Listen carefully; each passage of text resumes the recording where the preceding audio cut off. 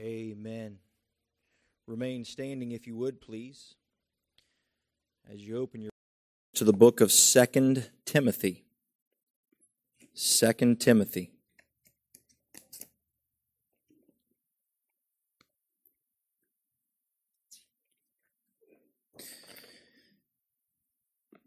Quite often when we come to a book such as 2 Timothy or 1 Timothy or Titus or one of the pastoral epistles, sometimes what happens is we tune out.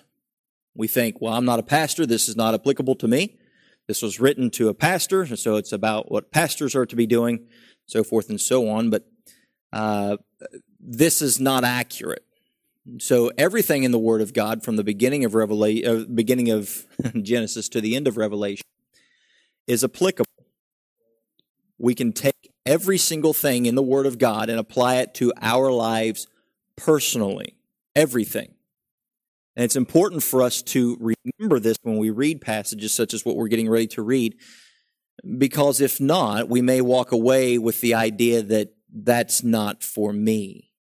That ought never to be the case in the house of God. Whenever the Word of God is presented, we should be walking away not saying that's not for me, but now, what does God want me to do as a result of this? So look with me, if you would, at the book of 2 Timothy, chapter number 4. Verse number 1 says, I charge thee, therefore, before God and the Lord Jesus Christ, who shall judge the quick and the dead at his appearing and his kingdom. Preach the word. Be instant in season, out of season. Reprove, rebuke, exhort with all long-suffering and doctrine. For the time will come when they will not endure sound doctrine, but after their own lusts shall they heap to themselves teachers having itching ears. And they shall turn away their ears from the truth, and shall be turned unto fables. But watch thou in all things, endure afflictions, do the work of an evangelist, make full proof of thy ministry. Father, I ask, Lord, your blessing upon your word and our heart's application to it. Father, that we would give ourselves wholly at this very moment to whatever it is that you would have us to do. Lord, we would not begin to look for excuses, that we would not start to try to find reasons why not.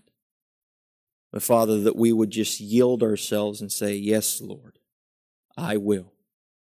Father, we pray that you would watch over and protect during this time. That, Father, you would not allow us to be distracted.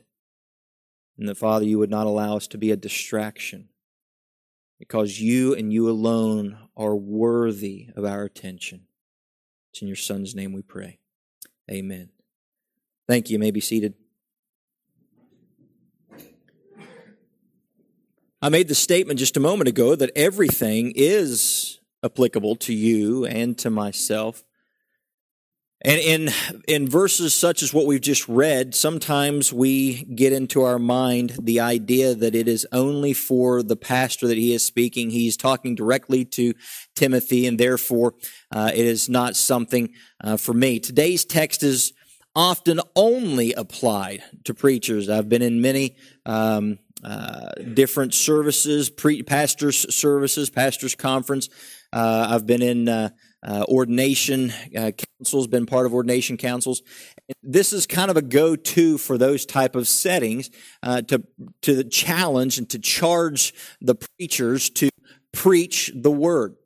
But what I'd like to do this morning is to take just a moment and focus in on the fact that this is God's word given to God's people, and you, whether you are a pastor, preacher, evangelist, missionary, or Johnny Pew warmer, you too are challenged with this message.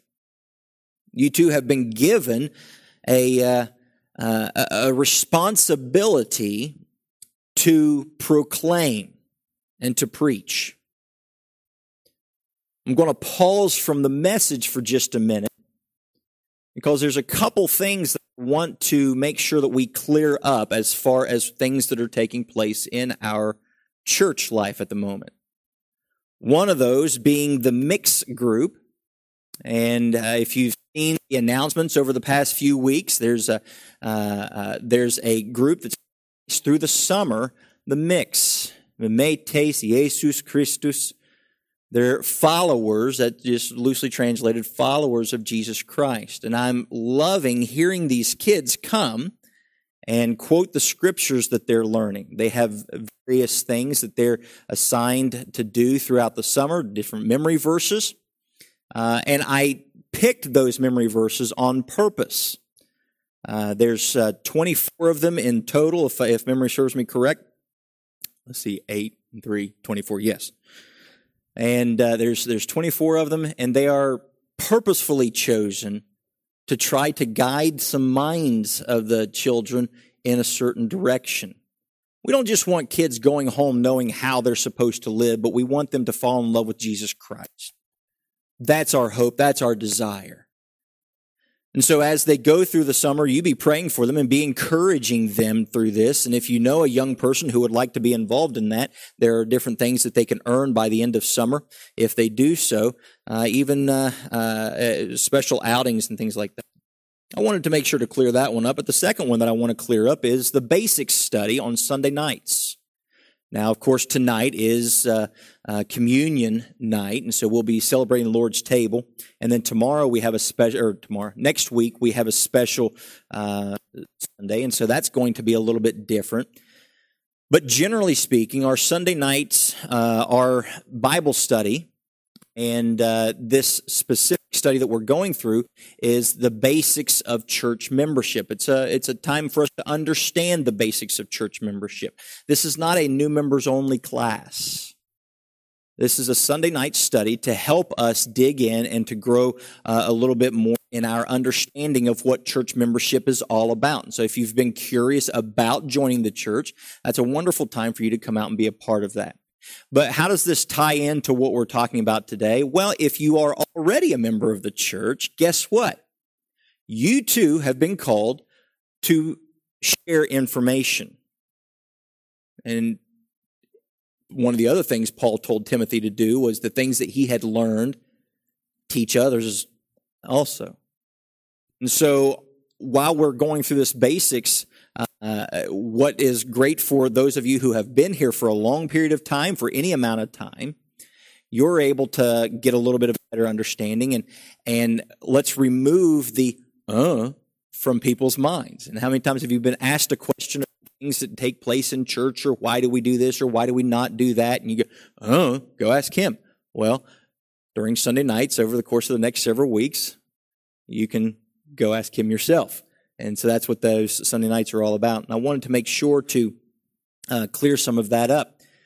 Third, and we don't have a slide for this one, Allison. I don't want you having to worry about it. But third, we are wanting to get an adult Sunday school class started back up at the 10 o'clock hour. And Brother John will be up in the upper building starting next Sunday, teaching a Sunday school class for any of the adults that are interested in being part of that. We have had the children's CPR prayer group going on. And all of these things that are taking place are for a specific purpose. And so while Brother John's going to be teaching the Sunday school class at the 10 o'clock hour, and the kids are in here doing their prayer time during the 10 o'clock hour, the Sunday school teachers are over here in the auditorium during the 10 o'clock hour. We're all going at this with one purpose in mind: to be able to not be spiritual sponges, but to know how to share the information as well. In America's consumer society, we have just simply become spiritual sponges, where we simply want to sit down and be fed. It's time for us to take the information and feed others. Just like Jesus said, "Do you love me?" Well, yes. Then feed my sheep. There's a lot of sheep eating. not many sheep feeding.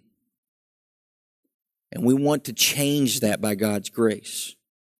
And so as we get into this message, this is kind of the idea that I want to portray to us, is the idea of us being involved corporately in the mission of teaching others, and that you, my friend, and I are going to take responsibility. Because the question is asked, who then is responsible to preach the gospel? And sometimes I've heard people say things to the effect of, well, I'm not responsible to preach the gospel because I'm not a pastor. I'm not responsible to preach the gospel because I'm not a missionary. No, my friend. If you have been entrusted with the glorious gospel of Jesus Christ, you have been entrusted with the responsibility of heralding this truth to a lost and dying world. You don't get a free pass because you don't have a specific title. And what Paul is writing here in this final charge to Timothy before he's ready to put his head on the chopping block, he is saying to his son in the faith, my son, preach the gospel. He says, don't hold back. Don't be ashamed of it. Don't be fearful. I want you to preach the word of God. There's nothing better to preach than the word of God, but we have people who are more than willing to preach about Trump, about Biden, about this, about that. But when it comes to the word of God, we shut up, we back up, and we say nothing. The word of God says, preach the gospel. People are so quick to preach everything else. Well, Pastor, what exactly is this charge that Paul is laying out? Well, I want you to notice a few things this morning. First, the charge is to preach and to evangelize. Preach and evangelize. Notice what Paul says to Timothy in verse number 1. I charge thee, therefore, before God and the Lord Jesus Christ, who shall judge the quick and the dead at his appearing and his kingdom. Notice what it was just said there. He says, I'm putting to you a command, so to speak. Before God and the Lord Jesus Christ, the one who will judge the quick, that means the living, and the dead. So guess what? We think in our mind's eye, sometimes we hear about the bema seat of Christ and that all the believers are going to show up and Jesus is going to be the judge at the bema seat of Christ, but God the Father is going to be the judge at the great white throne. No, my friend. Jesus judges both the quick and the dead. Jesus said that his Father hath given all judgment into his hand. And so they're going to face, whether it's a believer and they show up at the desk, so to speak, of Jesus Christ, or if it's an unbeliever to show up at the great white throne, they are all going to have to come face to face with Jesus Christ. All of them. That's Scripture. As clear as we can make it. But I want you to notice what he says to Timothy to do. Because of this, he says, preach the word.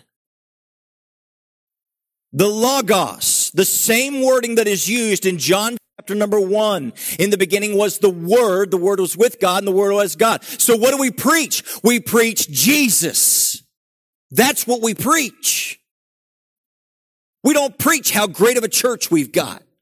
We don't preach how good our food is. We don't preach how our music's a certain way. We don't preach how our Bible's a specific way. We don't preach those things. What do we preach? We preach Jesus Christ. That's what we preach. Anything else, just uncivilized. Now, notice also what he says. Look in verse number 4. Actually, number 5, I'm sorry. Verse number 5, he says, but watch thou in all things. Endure afflictions. Do the work of an evangelist. Again, too often we become these spiritual sponges, and we think that we just need to listen. I'm doing my part. I'm doing my Christian responsibility by simply showing up to church. No, my friend. That's like going hunting.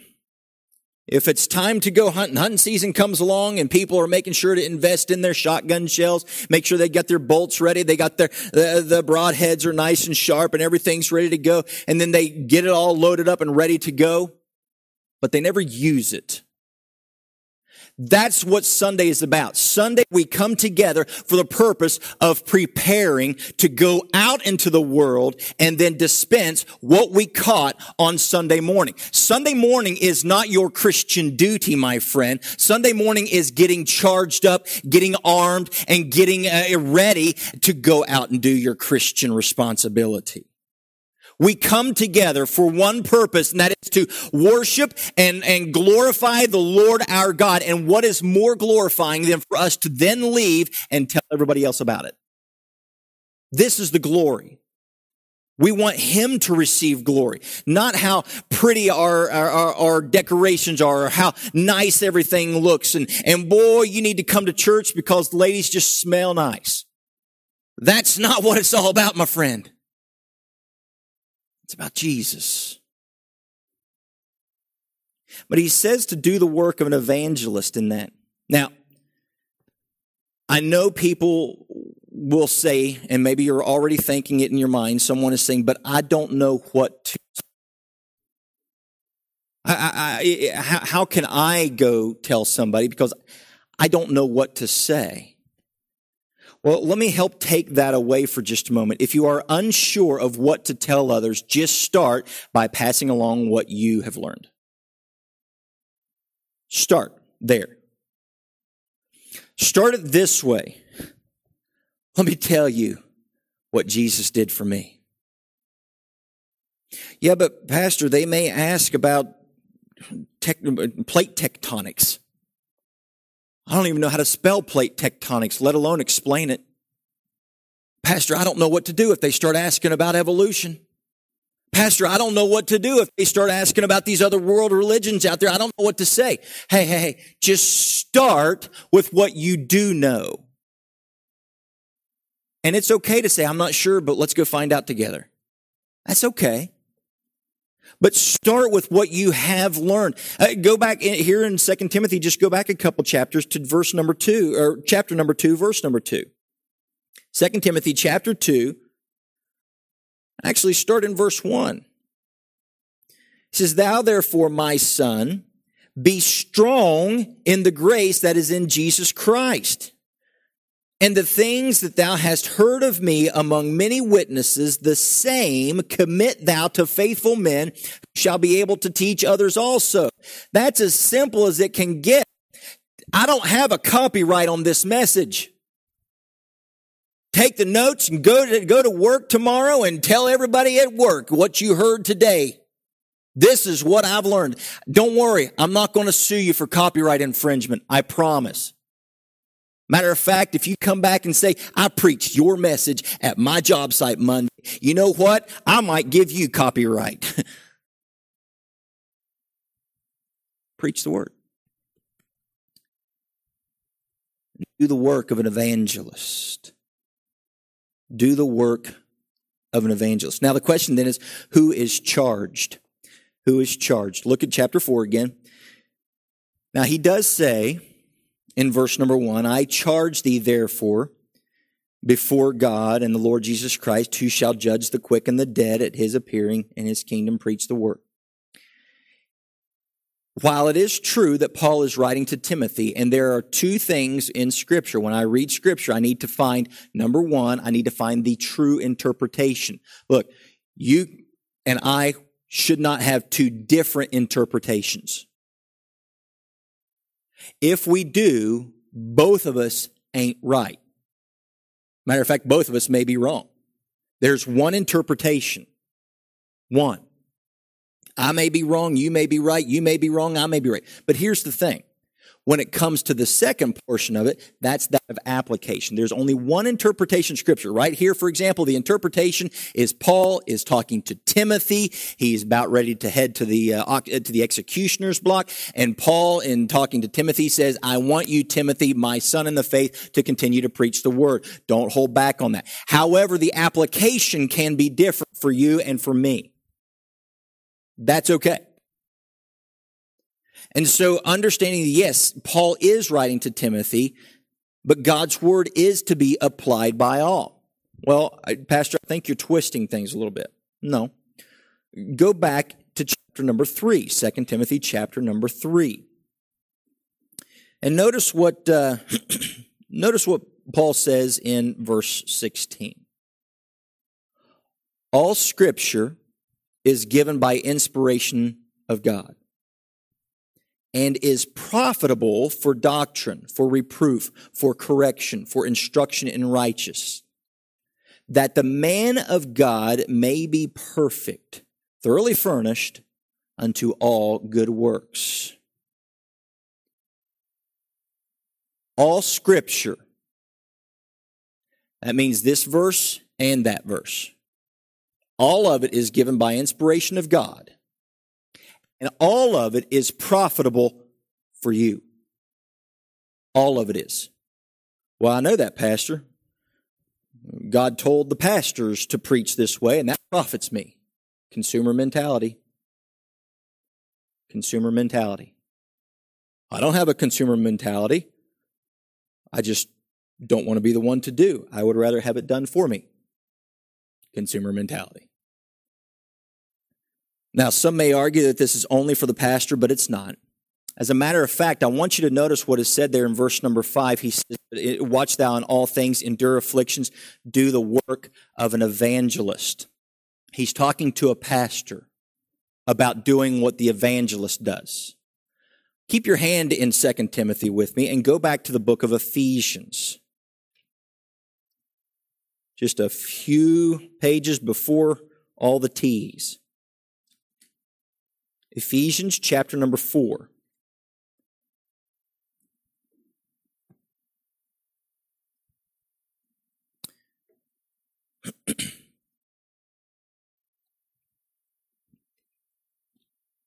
Ephesians chapter number 4. I want you to look at verse number 11. Paul writing, he says, and he gave some apostles and some prophets and some evangelists. You notice that? And some apostles and some prophets and some evangelists and some pastors and teachers. The evangelist and the pastor were different callings, so to speak. But the pastor was not to neglect his role in evangelism. The pastor was also supposed to do the work of an evangelist. He was the one that was called to guide the flock, to shepherd the flock. But the evangelist was called to go out. He wasn't necessarily the one that was charged with the care and the shepherding of the flock. But the pastor, he says, you're also supposed to do evangelistic work. It's not just for the evangelist to do. The pastor doesn't say, well, that's what we pay them for. That's what we tell them to do. That's what we send them out to go and witness. They're supposed to go be missionaries. They're supposed to go be preachers in other churches. They're supposed to go win souls. All I'm supposed to do is stand right here and preach a couple messages, have people nod, go to sleep in the midst of it, and then it's my job. No. Paul says you also do the work of an evangelist. And so this is case in point where it's not just for one individual, it's for everyone. And so just because you're not a pastor doesn't mean that it doesn't apply to you. Listen, my role and my job as pastor, my hope and prayer is to work myself out of necessity, to completely work myself away from it. I want, as a pastor, to invest into the place where I am not needed.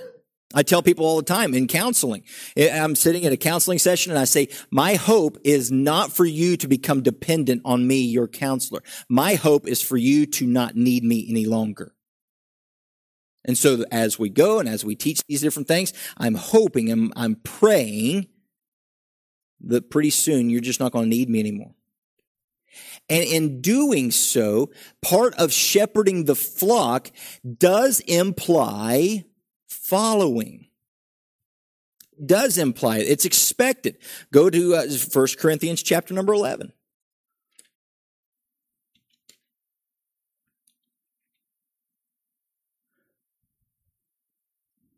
1 Corinthians chapter number 11, and again, as a reminder, in 1 Corinthians, this is a corrective book, so as Paul is preaching from the book of, writing the book of 1 Corinthians, he is correcting some issues. One of those issues that needed to be corrected was nobody was following the lead.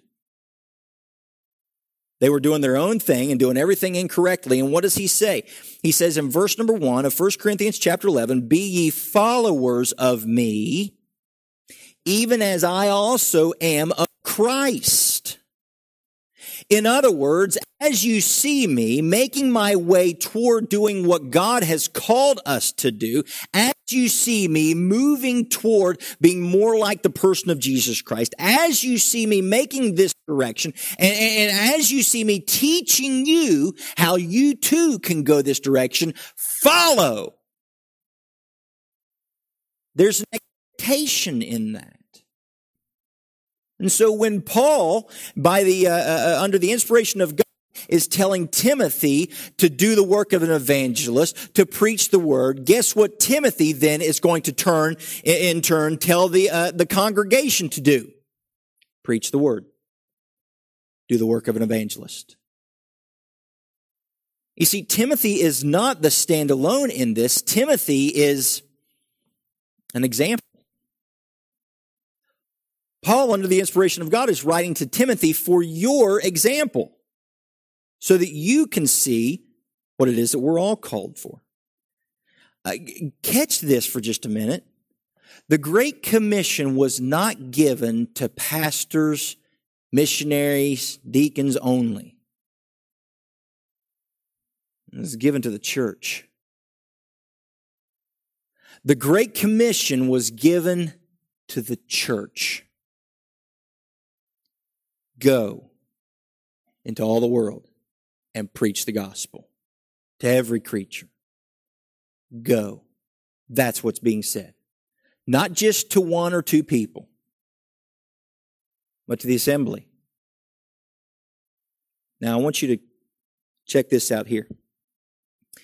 We see the charge. We see who is being charged. But the third thing I want you to notice is the purpose of the charge. Now, back here again in 2 Timothy.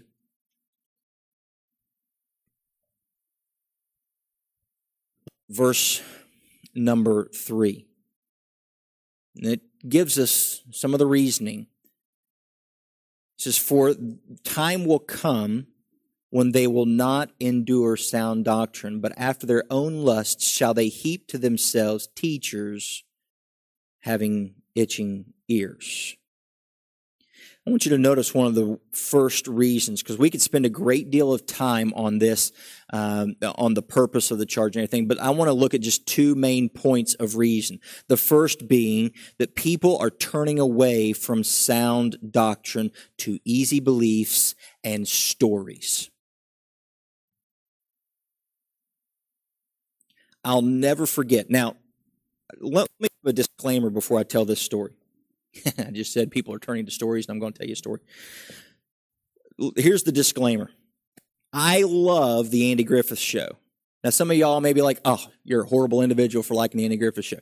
Well, you go watch your trash, and I'll watch my Andy Griffith Show, and we'll just be okay with one another. We'll still love each other, okay? So you can not like me because I like Andy Griffith, and let's not talk about what's on everybody's TV because we'll all find hairs, and we'll all start splitting them. I like the Andy Griffith Show. Back off me. Now, I love to watch Andy Griffith, and I've started rewatching all of them with the kids recently.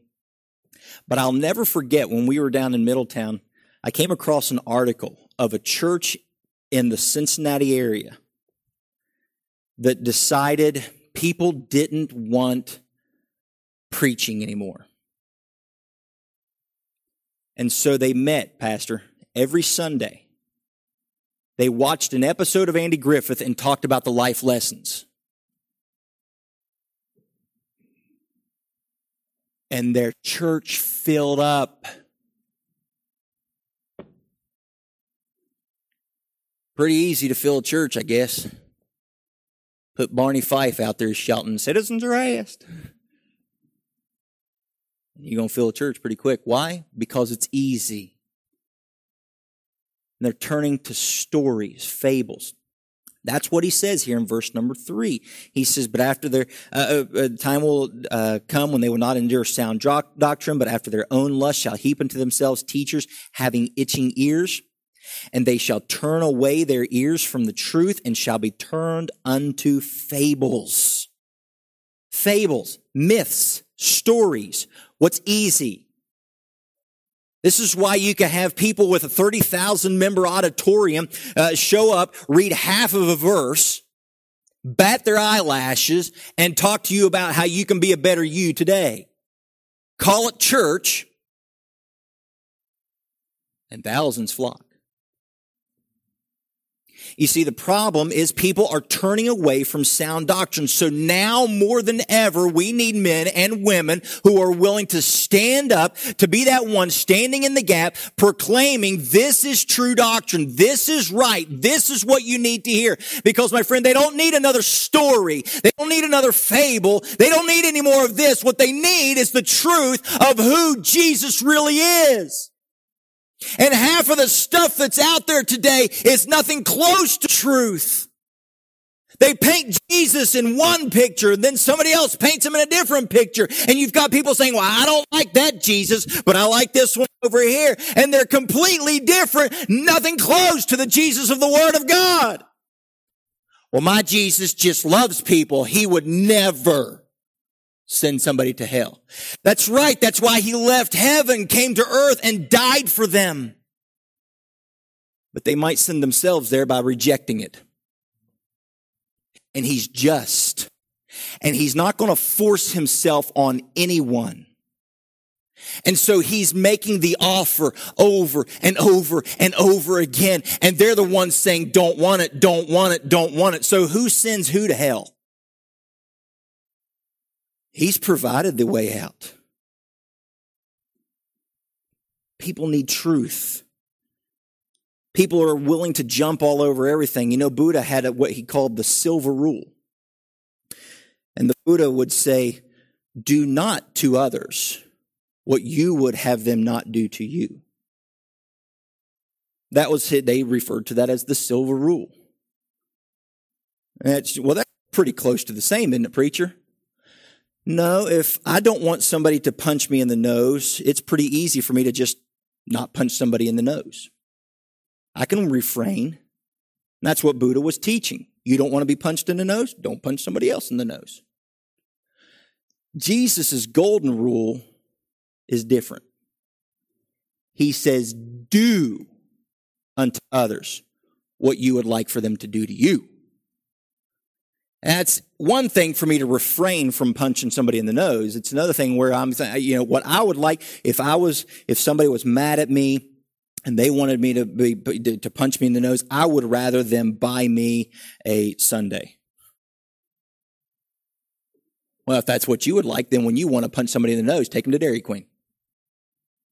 That's what Jesus is saying. You do unto others. Buddha just said, hands off. Jesus says, put action to the love.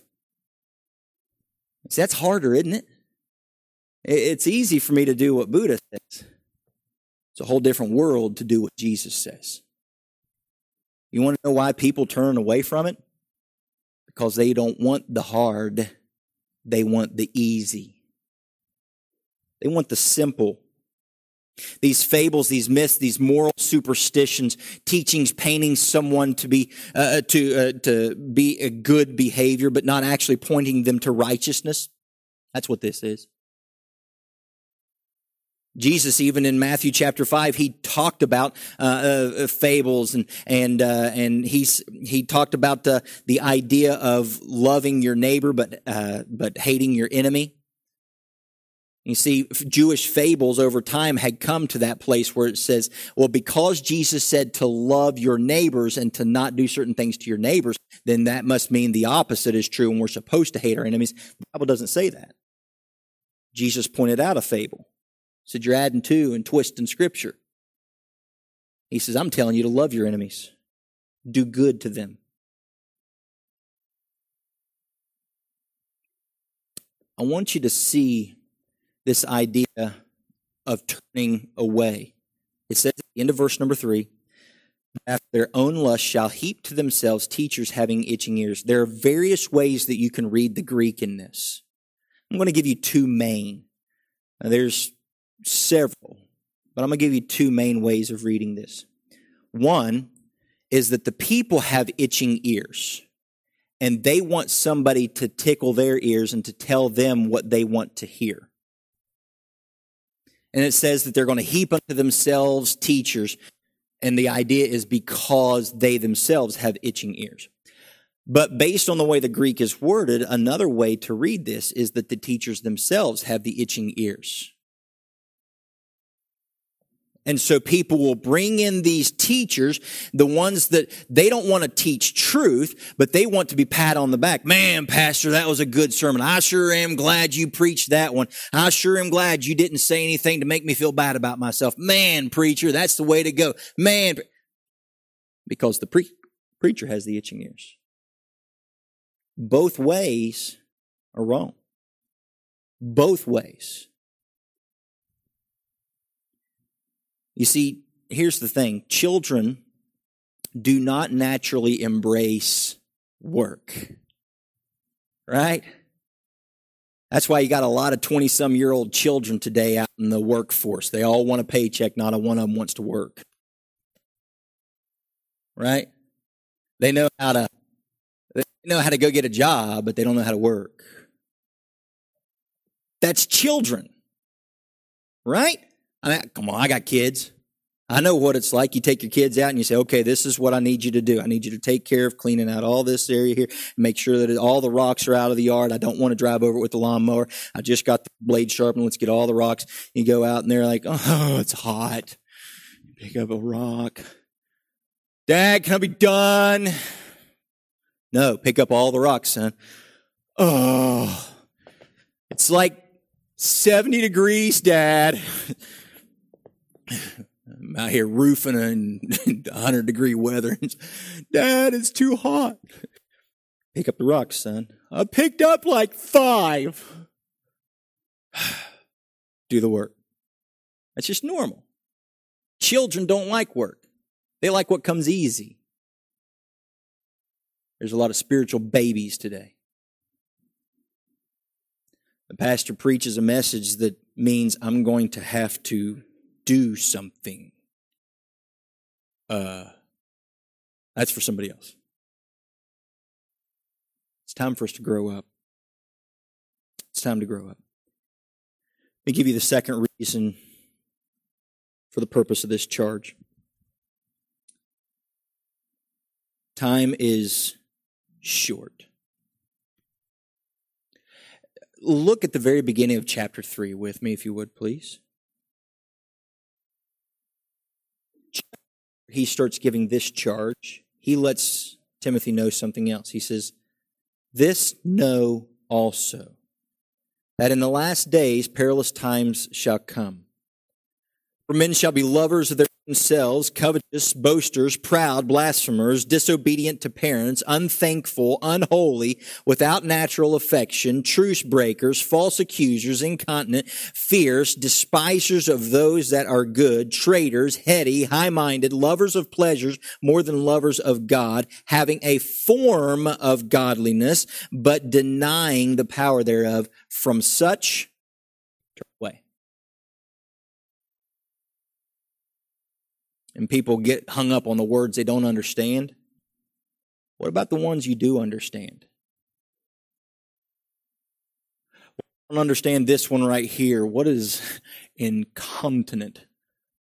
Well, how about the false accusers? You ever accuse someone wrongly? Do you understand that one? What about truce breakers? You ever make a promise and didn't fulfill it? What about that one? You understand that one? Do I need to go down that road? Covetous. Whoa. Boasters. Proud. Even Webster's not necessary for some of those. From such, turn away. Turn away. The best antidote for heresy is truth. The best antidote for heresy is the truth. Time is short. Truth, which is the best antidote, is greatly needed now more than it ever has been. I'm fully convinced of that.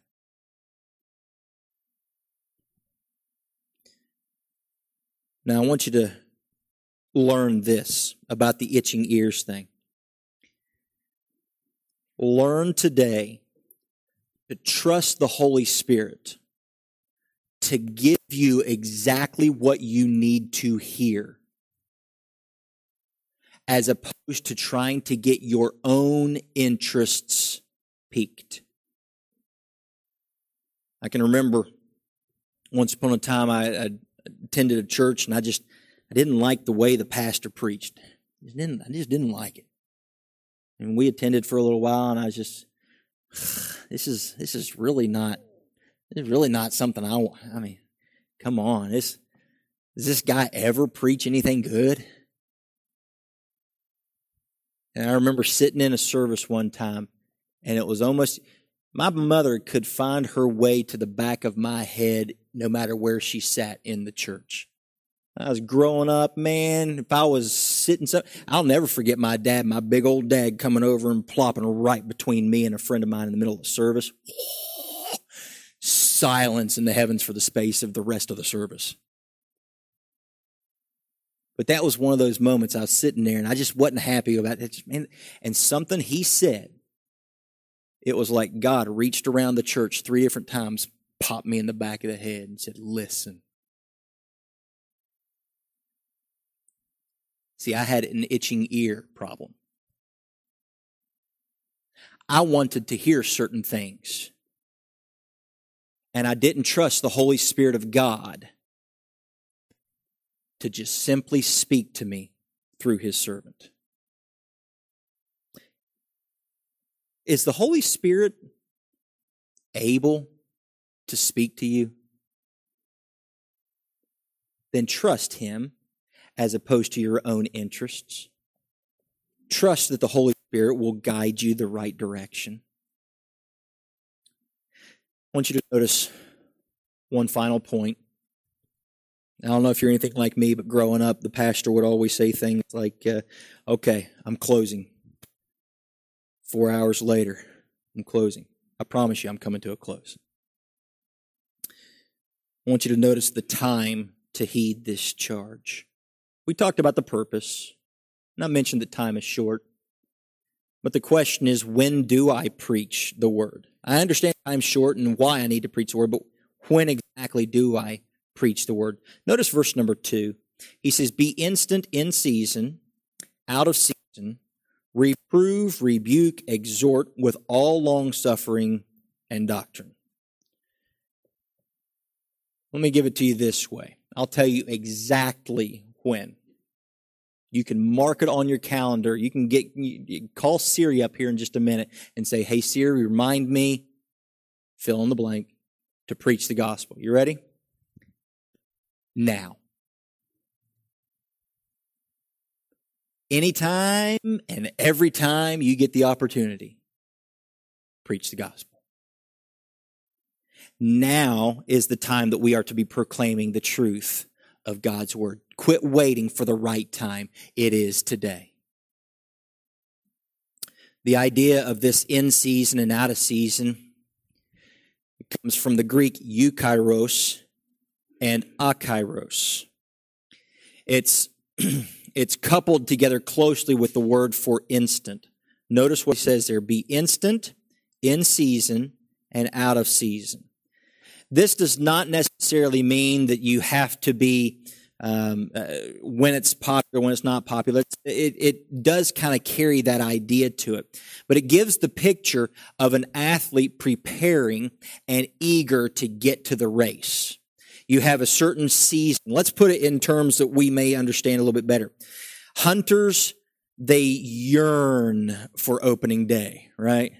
Hunters, they get they're out all off season. They're baiting their property. They're making sure that their feeders are filled. They're checking their stands. They're getting their bows ready. They're spending time out in the yard just flinging arrows, getting that muscle memory developed. And then come opening day, woohoo! See ya. I know I'm married, but I forgot. It's just, man, hunting season is there and I'm gone, baby. And then the end of hunting season, it's like somebody just shot their mom.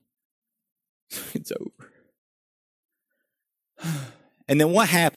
If you're anything like me, I go out in the woods and the only thing I hear is as I'm walking back to the car, the deer laugh. That's what I hear. I see nothing all day long and then just laughter as I'm leaving. It's like, and then all off season, sitting on the back porch, there's a deer, there's a deer, there's a deer. There's 10 of them. 10 of them in the field right beside my house. Sit right here on the porch. Just hunters would, around the world, probably jump for joy if someone just said, you know what, this year, you can go hunting in season or out of season. Do whatever you want to do. Do what? So it's not in season, but they're going running for their stuff, right? They're going to go buy camo shorts just so they can go hunting in the summer. You don't want to see camo shorts. That is the complete opposite of blending in. The idea of being instant in season and out of season is, I'm ready. I know it's not time to do it yet. Now? Can I go now? How about now? Because I'm ready. I'm ready. I want to get out there. And I want to tell somebody about Jesus. I want to do the work of an evangelist. I want to hear somebody put their trust in Jesus Christ. I've been reading. I've been going to church. I've been getting filled. The sponge is full. It is oozing. It is dripping. And I'm ready. Just put somebody in my path. I can't wait. That's what it means to be instant in season and out of season. Always eager to share.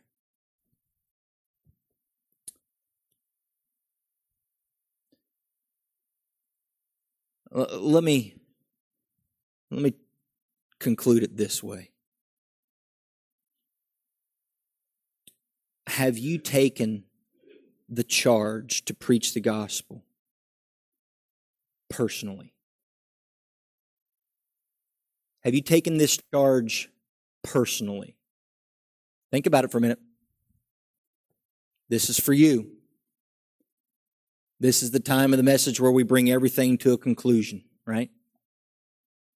Have you taken the charge of the gospel of Jesus Christ, preaching it personally? Well, no. Why not?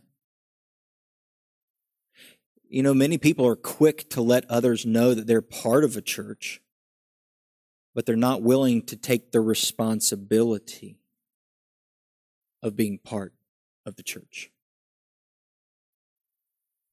We at Liberty Bible Church, we're called to preach the word, to do the work of an evangelist. And it's time for us to get busy.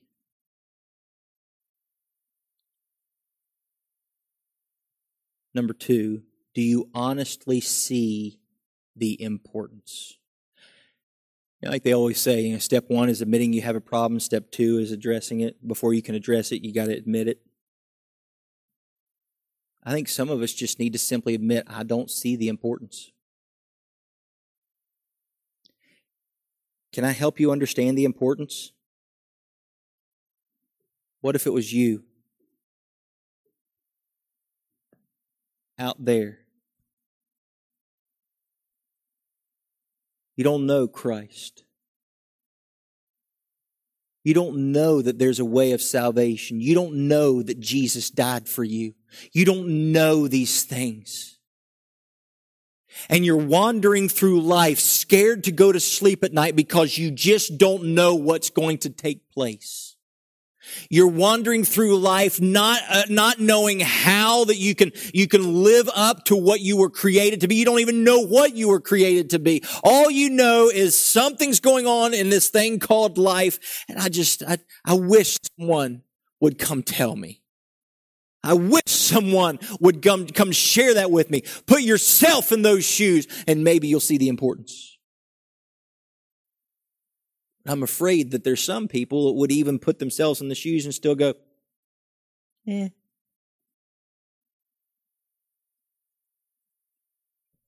because they themselves, maybe they just don't know Jesus. Third, you ready and are you willing? You know why a lot of us don't share the truth is because we're just not ready to do it. Because maybe we don't know it ourselves. But some of us, we know it, we're just not willing. And so the first question was, who is responsible to preach the gospel? Who is responsible to proclaim the truth? You. You. Are you taking responsibility? Or are you shirking? Father, as we come before you, we pray that you would use this time of invitation. And Father, that as we give our hearts to you, that it would be genuine, that we would truly give ourselves to you completely. Father, we would not hold back any. God, that you would put the gospel of Jesus Christ into our hearts in such a way that we can't do anything but share it. Help us, Father, to be willing to do this and to do it lovingly. To do it because we honestly care, not because we're trying to prove anything to ourselves or anybody else, but because we genuinely love you and care for this world. Father, impress upon every heart here the importance. Father, break our hearts for the sake of the gospel. And use us as vessels fit for service to our complete usefulness. It's in your Son's name we pray. Amen.